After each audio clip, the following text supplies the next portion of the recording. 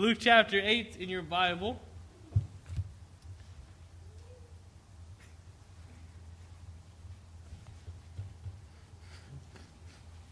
Luke chapter 8. It's good to see you all here this evening. I was thinking this morning, actually, man, this guy's preaching good. I got to preach tonight. Oh, man, that was a great message this morning, wasn't it? That was a big encouragement, a challenge from the Word of God. And so it's always good to have missionaries, evangelists in here preaching and getting a new face. And so it's always encouraging. Brother Kaiser here soon. Looking forward to having him. It's always a huge blessing having him preaching for us and all that he does. And so, but thankful for the opportunity to preach tonight. I want to preach tonight on the transformation of a maniac. I want to preach on a very well-known person. I want to give us a lot of details about this man's life. I want to draw up some conclusions about this man and kind of like the before and after effect of what Jesus does in somebody's life. And I think we all know, I think we're all witnesses of the transformation power of Jesus Christ. If you are saved here, you know that you are a changed person and that Jesus is in the changing business. Jesus changes lives. Amen. And he's doing it every day. Jesus has not stopped changing lives, and I think we are all products of a changed life. And in the Bible, we hear a lot about changed people. I mean, there's so many people in the Bible that I could preach about or talk about, of people who were changed drastically because of Jesus. And we could talk about Paul. We could talk about many, many people in the New Testament that are talked about. But I think a very noticeable one, I think a very easy one to preach on, is the demoniac. I think you see his life, what it was before Jesus, and the mess that it really was. And then to see him do a complete 360 when Jesus shows up. I think it's just an awesome story to read about the Bible and learning about Jesus' compassion and how he loved him. And even though, sometimes we look at some big scary dude and we're like, you know what, I'm too scared to give him the gospel. But Jesus never feared anybody, and he loved everybody. And that's a good demonstration for us that, man, everybody needs the gospel. No matter how they look on the outward, even though they could be this man who's possessed with many demons, that Jesus still loves him and wants to reach out to him in the gospel. And a large part of Christ's earthly ministry was that of changing lives, and it was that of healing people. It was that of demon-possessed people, calling out the demons out of people. And I like us this evening, just quickly before the Lord's Supper, to examine the encounter between Jesus Christ and the demoniac at Gadara, and list some of the symptoms of what this man was possessed with. So in your Bibles, Luke chapter 8, verse 26, I'll read the text here. Luke chapter 8, verse 26, I'll read to 35. It reads, "And they arrived at the country of the Gadarenes, which is over against Galilee, and when he went forth to land, there met him out of the city a certain man which had devils a long time, and wear no clothes, neither abode in any house, but in the tombs. And when he saw Jesus, he cried out and fell down before him, and with a loud voice said, What have I to do with thee, Jesus, thou Son of God, Most High? I beseech thee, torment me not." That word beseech means to beg. "I beg you not to torment me not." For he had commanded the unclean spirit to come out of the man, for oftentimes it had caught him, and he was kept bound with chains and in fetters, and he brake the bands with the and was driven of the devil into the wilderness. And Jesus asked him, saying, What is thy name? And he said, Legion, because many devils entered into him. And they besought him that he would not command them to go out into the deep. And there was an herd of many swine feeding on the mountain, and they besought him that he would suffer them to enter into them, and he suffered them. Then went the devils out of the man, entered into the swine, and the herd ran violently down a steep hill into the lake, and were choked. When they that fed them saw that what was done, they fled and went and told it in the city and in the country. Then they went out to see what was done, and came to Jesus, and found the man out of whom the devils were departed, sitting at the feet of Jesus, clothed, and in his right mind, and they were afraid. Let's go ahead and go to the Word in prayer. Father, we love you. We thank you for this day, Lord. Thank you just for the great service that we had this morning and the good service we're having tonight, Father. Lord, I pray that first of all, Lord, that you would just forgive me of sin, Lord, cleanse me of all my iniquity, Lord. Help there to be nothing between you and I, Lord, as I preach this message, Father. Lord, I pray, Lord, that you would just fill me with the Holy Spirit as I preach. Lord, give me the words to say. Lord, help me to speak with clarity. Lord, help me to speak.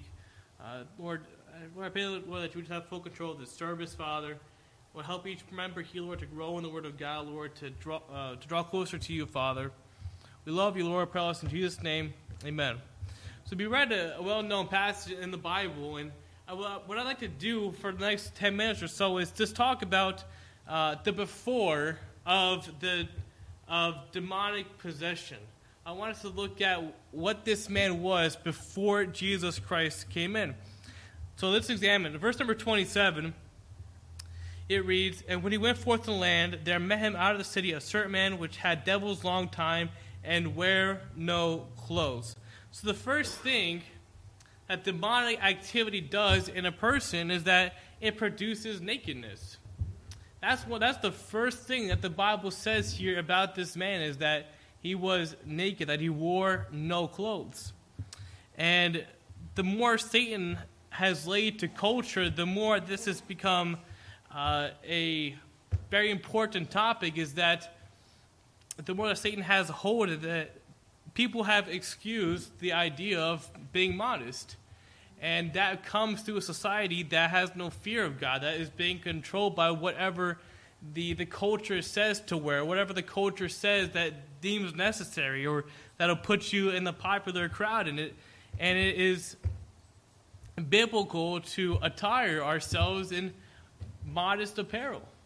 And so when we look about this man and what he was before Jesus Christ came in, he was somebody who was naked. He was somebody who was not a modest person. And it's biblical to hide our nakedness. It is biblical to dress the right way and dress godly and modestly. And it's Christ honoring for a Christian to dress ourselves differently than how the world dresses themselves. And so just because a trend is popular, and just because that's the way that a person dresses, and it produces less clothing that's shown on the person, then it should be something that we should be avoiding, because we want to dress ourselves modestly and set ourselves apart.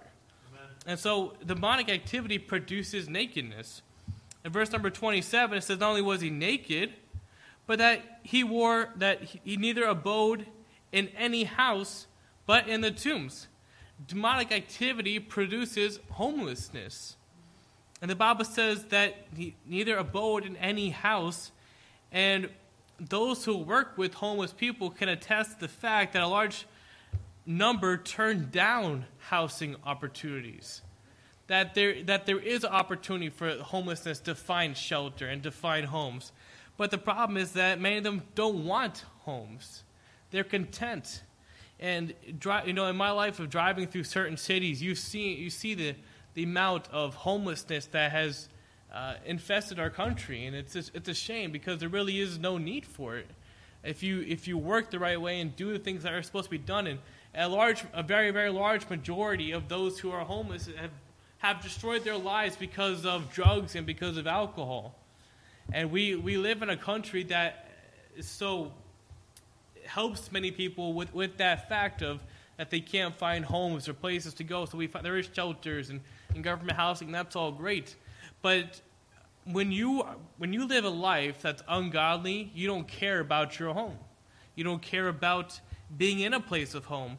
And much of mental illnesses associated with the homeless is actually demonic oppression. That people hurting themselves, or people influencing their bodies with things that are ungodly, with alcohol, with drugs, with all types of drugs. And that's what demonic activity produces in a person. So right off the bat here, verse 27, he tells us that this person is naked, and he's homeless. Verse 27 also gives us, talks about this man, that demonic activity creates an infatuation with death, a love for death, a desire for death. I find it odd in our society. There's a lot of people who are just so fascinated with death. That's all they can think about. And this man chose to dwell in tombs. Just imagine that you have the opportunity to either work hard in your life to live in a house or dwell in the graveyard and make the graveyard your home. And this desire that we see in today's culture is just it's well documented that people love the gothic styles, the skulls, the ghost huntings. And sadly, because of that, suicide is becoming normal today. Because death is a weird thing that people just are so infatuated. That's something that they love, it's something that they desire, something they want to do. And so they dress themselves gothic. And the music they listen to is very dark and depressing and all has to do with death. And that becomes through demonic activity. Demonic activity wants you to enjoy music and movies, that is just surrounded with and reflecting strong with demonic activity. This is something that we see in our time, is that people are just in love with the idea of death and what that is. And that's what this demonic man was, that he had a love for death, the fact that he was dwelling in the tombs.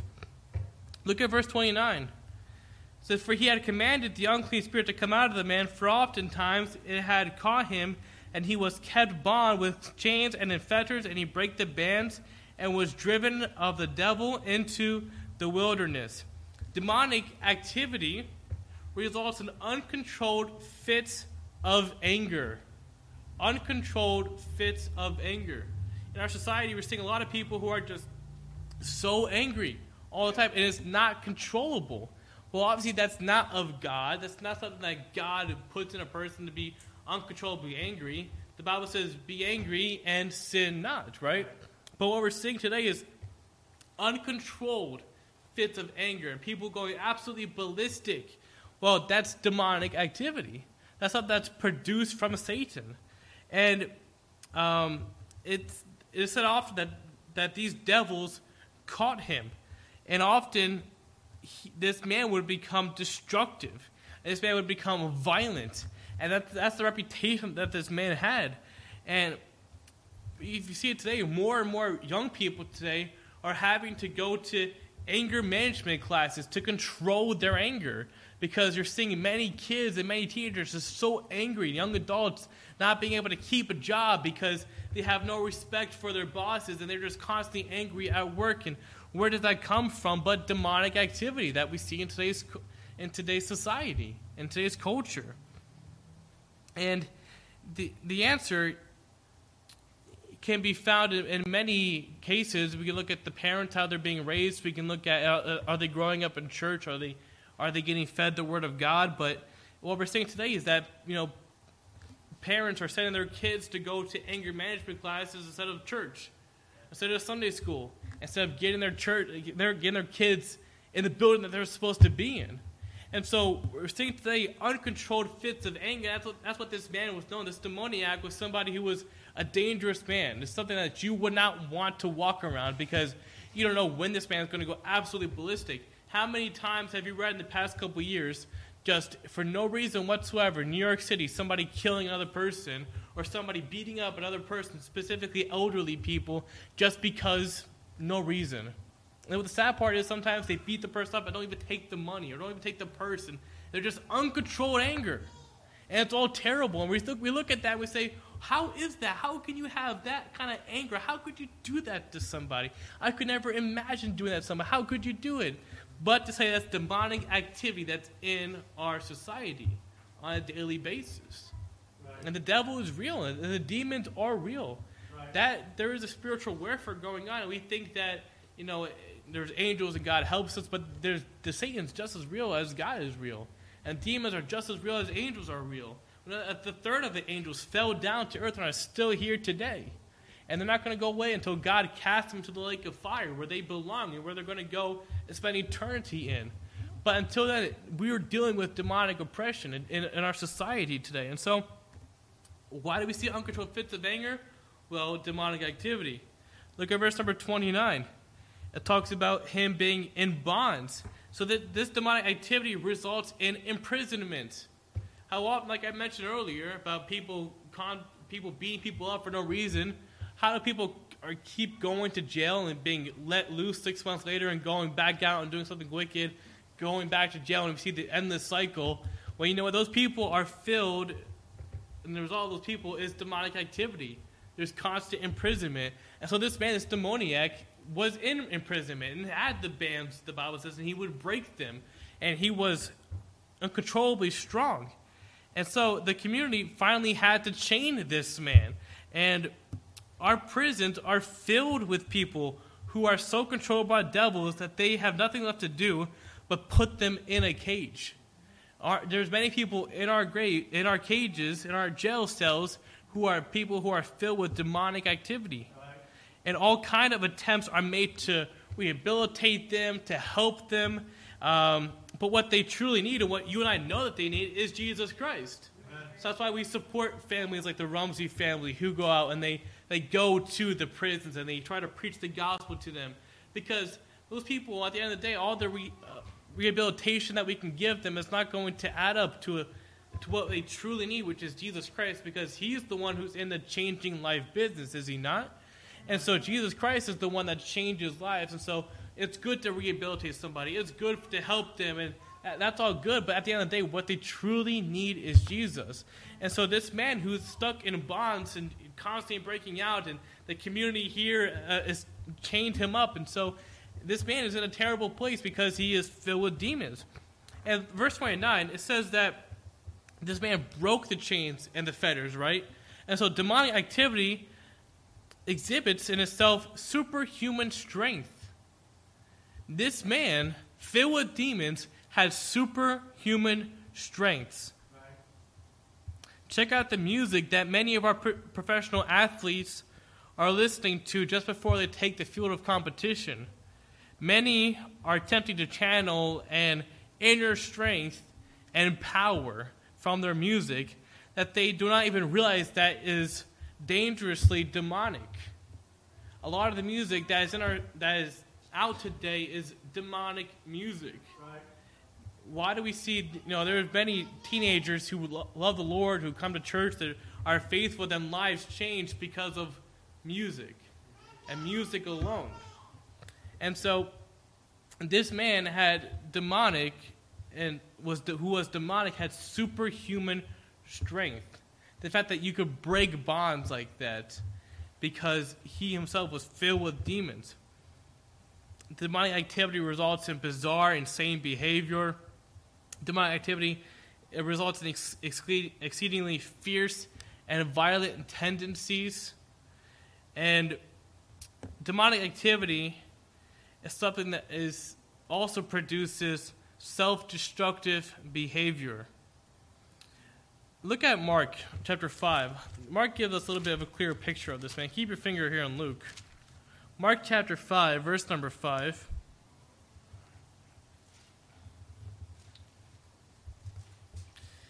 Self-mutilation is a form of demonic activity. Right. Mark chapter 5, verse number 5 tells us simply, "And always, night and day, he was in the mountains and in the tombs, crying and cutting himself with stones." Demonic activity results in self-mutilation and other forms of self-destructive behavior. And self-mutilation has become such a national epidemic with young people today, has it not? Right. And self-destructive behavior, including drug and alcohol abuse, have run violently through our country. Or eating disorders, or a very common one we're seeing today is people cutting themselves. Young people who are just so unhappy that they would go and hurt themselves. And sadly, that has become common in our times. Very common. Right. And this, again, is evidence of a growing number of people who are falling under satanic oppression. I'm not saying that every person who cuts themselves or is in alcohol or drugs is filled with demons, but I'm telling you that they're having satanic oppression in their life. It's like having a Ouija board in your house. There's no different, I feel like. It's inviting Satan into your life. It's giving Satan an open door to go into your life and to ruin and wreck your life. People do that stuff to find happiness and to find joy, and they're trying all types of avenues to make themselves happy or with who they are or whatever situation happened in life. They're trying to cope with themselves or trying to do these things. And at the end of the day, they're just inviting satanic oppression into their lives. And sadly, in what we see a lot today is demonic activity results in suicidal attempts, does it not? Right. That's the end game. What Satan wants is for you to spend forever in the lake of fire with him, right? He's trying to bring as many people down there with him. And so what Satan is trying to do is trying to put the thought into our heads that life is so bad or whatever it is, and trying to put suicidal thoughts into our head. And sadly, this oftentimes results in death. And it's a very sad thing. And Jesus had a father bring a demon-possessed child to see him. And if Jesus could help the boy, one of the things that the father told Jesus was that the devil drove the boy to suicide attempts. And Jesus was in the business of helping people from committing suicide. And Jesus is the one who's trying to help people, because that's not the way that Jesus intended for you to live your life or to end your life that way.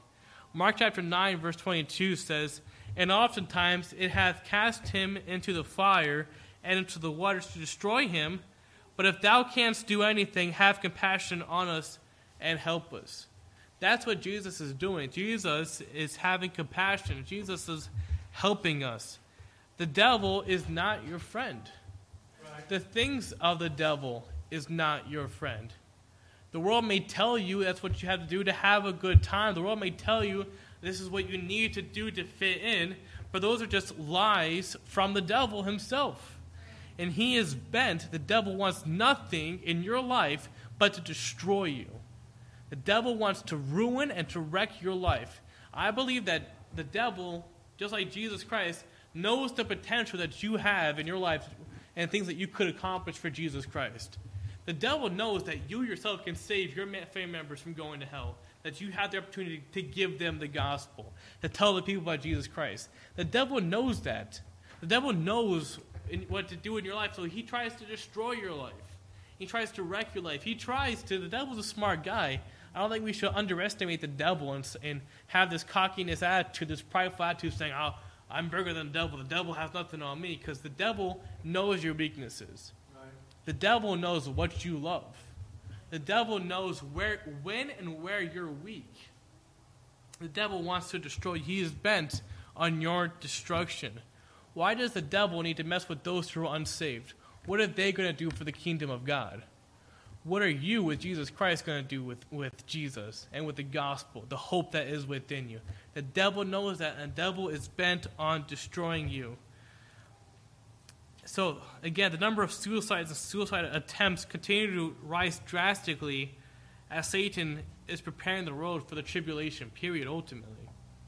And so the demonic activity results in suicidal thoughts and attempts. And so that's a list. It's going through a couple of verses of this man, of the kind of the before effect of this is who this man is. This man is rough. This man is in a bad place in life. I don't think many of us would want to go up to this man and hand this guy a gospel tract and say, "Hey, come to Sunday school this Sunday." He's a bad man. He's a terrible man. And this is who he was before Jesus Christ. But Jesus Christ changes lives. And this is what he's going to do. And Jesus had compassion on him. Look at Luke chapter 8. And look at verse 35. Is there an answer for devilish oppression? Notice the difference now before Jesus and now after Jesus. Luke 8:35. Then they went out to see what was done and came to Jesus and found the man out of whom the devils were departed, sitting at the feet of Jesus, clothed and in his right mind, and they were afraid. Yeah. So this transformed man was now with Jesus. This man who couldn't sit still, this man who was violent, this man who had uncontrollable anger is now hanging out with our Lord and Savior Jesus Christ. What a difference. And let's not forget the difference that Jesus Christ did in this man's life. And Jesus delivered him. Now he's humbly sitting at the feet of Jesus. Now notice that this man was sitting. That's a big word there, that he's sitting, because before he was uncontrollable. He was constantly on the rampage, constantly destructive, constantly angry, constantly doing something to hurt himself, and now he's sitting. What does that mean, that he's sitting? Is that he's, first of all, no longer a threat to other people, but secondly, he has found a place in his life where he has peace, and he has purpose. Before Jesus Christ, he had no peace and he had no purpose. But now he knows that his life means something. And so what else best to do but to sit at the feet of Jesus and learn from our Master? Amen. Before, it's all about me, what can I do for myself? Now it's what can I do for you, Lord? Let me sit down for a while. Let me just spend time with you, Jesus. Let me just sit at the feet of Jesus. And that's something that you and I need to do sometimes. Just sit at the feet of Jesus. Spend some time in prayer. Spend some time alone. Talking about our time of in the garden, right? Of just being alone with Jesus Christ and no one around us. You know, some people are hikers, and I'm not a hiking guy, but some people are. And a lot of people do that. They get to the top of the mountain or the top of their destination, and they sit and they find peace and they talk with Jesus Christ. That's something that we should do, is find that time alone with Jesus Christ. This transformed man was in his right mind. Demonic influence clutters, clouds, and confuses the mind. People cannot think straight when the devil has gained control of their lives. But Jesus cast out those influences. Now this man is in his right mind. He's having peace. He's not having thoughts. His mind is not scattered. It's not thinking everywhere. He's not double-minded anymore, right? He's sitting and he's in his right mind. Before, this man had no clothes. But now this man is in clothes. This man was now clothed. Again, one of the true conversation as an awareness is that of modesty. And Christians view their bodies differently than the world views our bodies.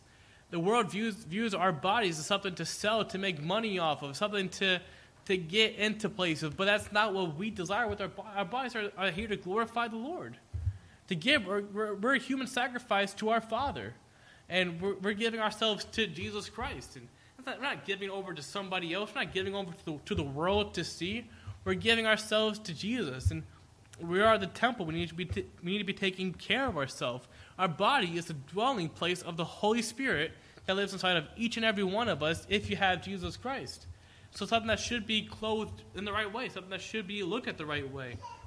And so this transformed man was clothed. And this transformed man scared those who he knew him before. I think it's so interesting here in verse 35 is that at the end it says, and they were afraid. That kind of catches your eye when you first read it, because wouldn't you be happy that this man is now sitting clothed in his right mind and is no longer the scoundrel, the terrible man that he was before? Wouldn't you be happy? Wouldn't you be like praising? But no. These people are afraid that there's a difference in this man. And when the world sees a man delivered from his devilish influences, you would think that they would rejoice. Sadly, that's not the case. This scared them.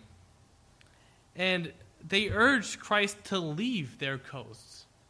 I think that's so fascinating to me, is that they wanted God, your Jesus Christ, to leave and to not stay there any longer because Jesus Christ is making a difference. The world complains a lot about Christians. The world blames us for a lot of what's wrong in the world. And if we only could accept the world for who they are, or what they're trying to be, or when they change whatever gender they're trying to change into, or for us to call them by the correct pronoun, then we're the bad guys if we don't do that. And we're the ones that are putting people not in a safe place anymore. And they need to go to therapy, and they need to go there because we're not calling them by the right name or calling them by the right gender. And we're the bad guys for doing that. But that is going to be the case when the world with their demonic influences, with a satanic oppression, looks at us. They're going to be afraid, and they're going to be scared. Why don't people? We look at the hope that and the peace that we all have as Christians, right? And we say, how do you not want what we have? How could you not desire this? Don't you want the joy of having Jesus in your life? But honestly, most times it comes down to being scared. It comes down to being afraid, because then they got to change who they are. And they're content with being controlled by satanic influence. They're content with that. And we look at it very sadly that, man, I wish you would change. I wish you would come to Jesus Christ. But the world is going to look at us that way. It's something that we almost have to accept. They did that with Jesus, and they're going to do that with us. And so don't be afraid to give the gospel to somebody, even though they are afraid of us. It's going to be natural. And so that's the before and after effect. We need to find our place as a Christian protecting ourselves against satanic oppression. Now, you know who you were before salvation.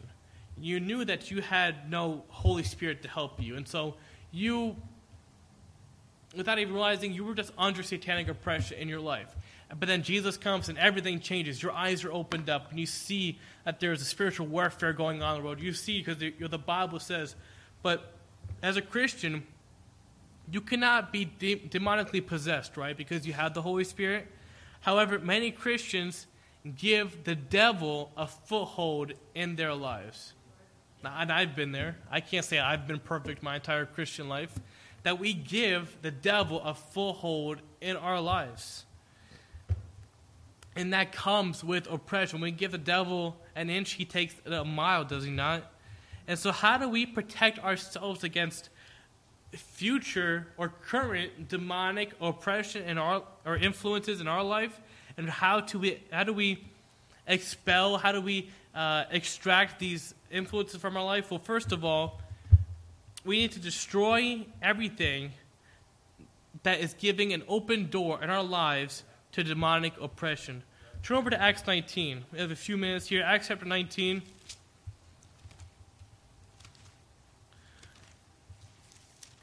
Like I mentioned earlier, we give the devil a little opening in our life. He's going to go straight in there. He's going to shoot it. Because he is in the destroying business. The devil does not build up. He destroys. Acts chapter 19, verse number 18. And many that believed came and confessed and showed their deeds. Many of them also which used curious arts brought their books together and burned them all before all men.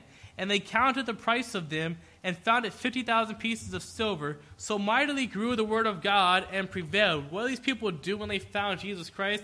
That they threw away all the dirty and all the stuff that was for the devil, and they burned it all. In our life, there's going to be books, there's going to be movies, there's going to be video games, websites, board games, card games, or whatever it is that has something that has satanic influences. Those are something that's in our life that we need to destroy. Don't let the devil get a little opening in our life. We just listen to a little song here, watch this movie, or play this video game, or we allow those satanic influences to come into our life. It's one of the reasons why my wife and I, we just don't watch scary stuff, scary movies. We just stay away from it.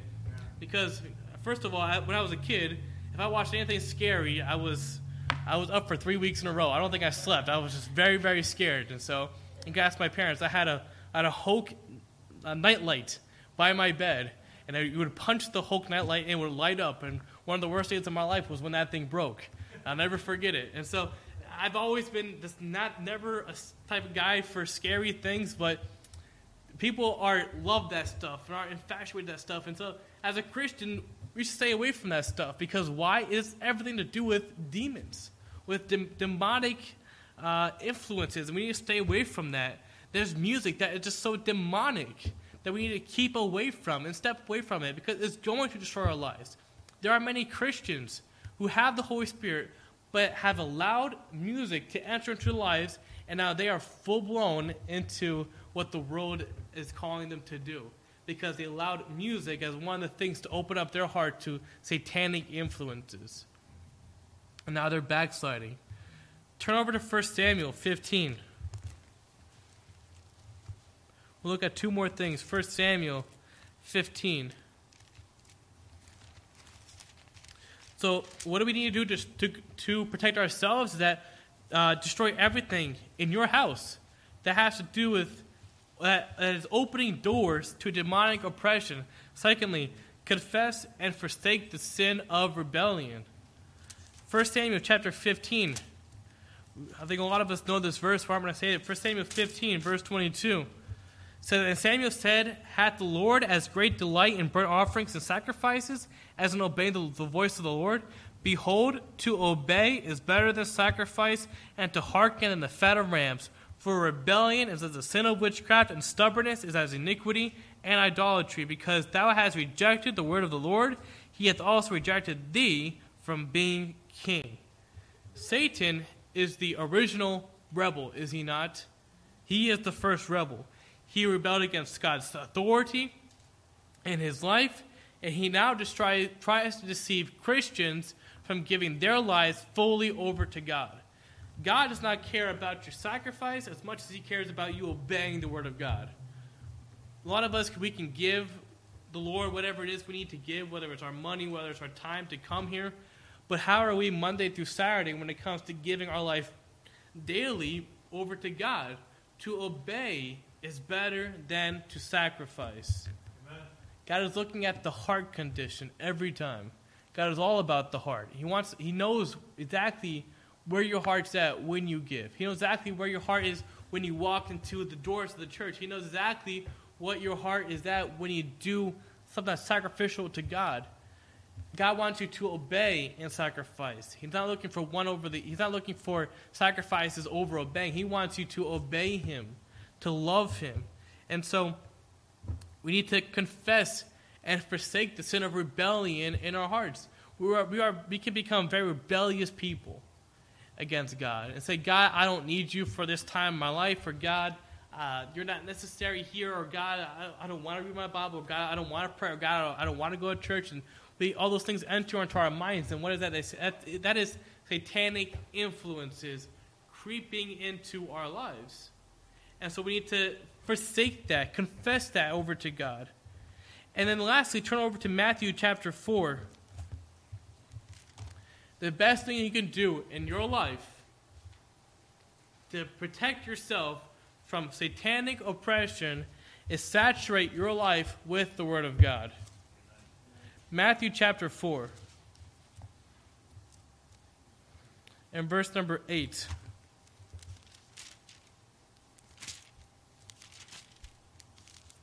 Says, again, the devil taketh him up into an exceeding high mountain, and sheweth him all the kingdoms of the world, and the glory of them. And saith unto him, all these things will I give thee, if thou wilt fall down and worship me. Then saith Jesus unto him, get thee hence, Satan, for it is written, thou shalt worship the Lord thy God, and him only shalt thou serve. Amen. The one thing the devil cannot stand up against is the word of God. Jesus defeated the devil by simply quoting Scripture. The sword of the Spirit is your best weapon to protect yourself against demonic oppression. The sword of the Spirit. And so how can we use the Word of God in our life on a daily basis? Okay, for instance, you find yourself in a situation where you are tempted to sin, right? Well, the Bible says you need to hide the Word of God in your heart, right? And so if you're quoting the Bible in your mind as that satanic oppression, that satanic thought, or that influence or that temptation to sin comes, and you quote the Word of God to attack that, and you cut it right where it's at. Because while you have the sword of the Spirit, it's like cutting it right in half and saying, no, I'm going to follow the Word of God. So saturate your life with the Word of God. If you hide the Word of God in your heart, you're not going to be tempted to sin, or do temptations do come, you can fight it with the Word of God, because if that's what Jesus Christ did, then I believe that's something that we also should find ourselves doing, is fighting the devil with the Word of God. Amen. The devil cannot stand up against the Word of God. The devil cannot he cannot one-up the Bible. And so hide the Word of God in your heart. Know the Bible. Memorize the Bible. Read the Bible. Listen to the Bible. Listen to godly Christian music. And those stuff will help you protect yourselves from having demonic oppression. Demonic oppression is a very real thing. A lot of Christians find themselves with allowing the Satan to influence their lives. And it's a very sad thing. And many Christians' lives have been destroyed. Marriages have been destroyed because of satanic influences. We hear the quote oftentimes is, idle time is the devil's workshop. There's many things in our life that we can allow the devil to come in and the devil to ruin our lives. And it's a very sad thing that when we hear about Christians or we ourselves find ourselves in a bad place because we allowed satanic influences in our life. And so, this demoniac, you see his life before salvation, and you see how wicked and terrible he was, and then Jesus Christ came in, and everything has changed, and everything is great, but there's still tomorrow. And so we can't settle on the fact that just because I'm saved, that doesn't mean that Satan can have influence in your life. Right. You don't want to find that place where you're content with who you are or where you are in your current level of spirituality. Because in your moment of weakness, in your moment of being lukewarm, is when the devil comes in, the devil attacks you, Christian. The devil is very real, and he wants to destroy you, and he wants to destroy gospel light. That's what Satan will love to do, is destroy you from giving other people the gospel, or trying to raise the next generation for Jesus Christ. What the devil would love to do is for Jesus Christ to stop at your generation. What the devil wants in your life is for you not to give the next generation or the upcoming people, to give them the gospel. He wants Jesus to stop at you. That's his mission, that's his goal. And so we need to be able to fight off that with the Word of God. And say, no, I'm going to live for Jesus daily. I'm going to die to self. I want to live my life for Jesus Christ. And so, Christian, it may be difficult at times. We find ourselves under satanic influences every day. We can't stay in a bubble. We can't stay in a corner in our house and never go out. There's going to be satanic influences. But what is your reaction going to be, Christian, when they do come to your life? Are you going to be able to fight off with the Word of God? Or are you going to give up and allow satanic influences to come right into your life and to destroy you? Because that's what the devil wants. We can't let the devil get a foothold in our life. Right. We need to be able to live for Jesus Christ. And that's how we'll live a successful, godly Christian life, is one that's given over to God full-heartedly. Let's go to him in prayer. Lord, we love you, Father. We thank you, Lord, for this day. Lord, I thank you for your goodness. Lord, I thank you for the Word of God. Lord, please bless us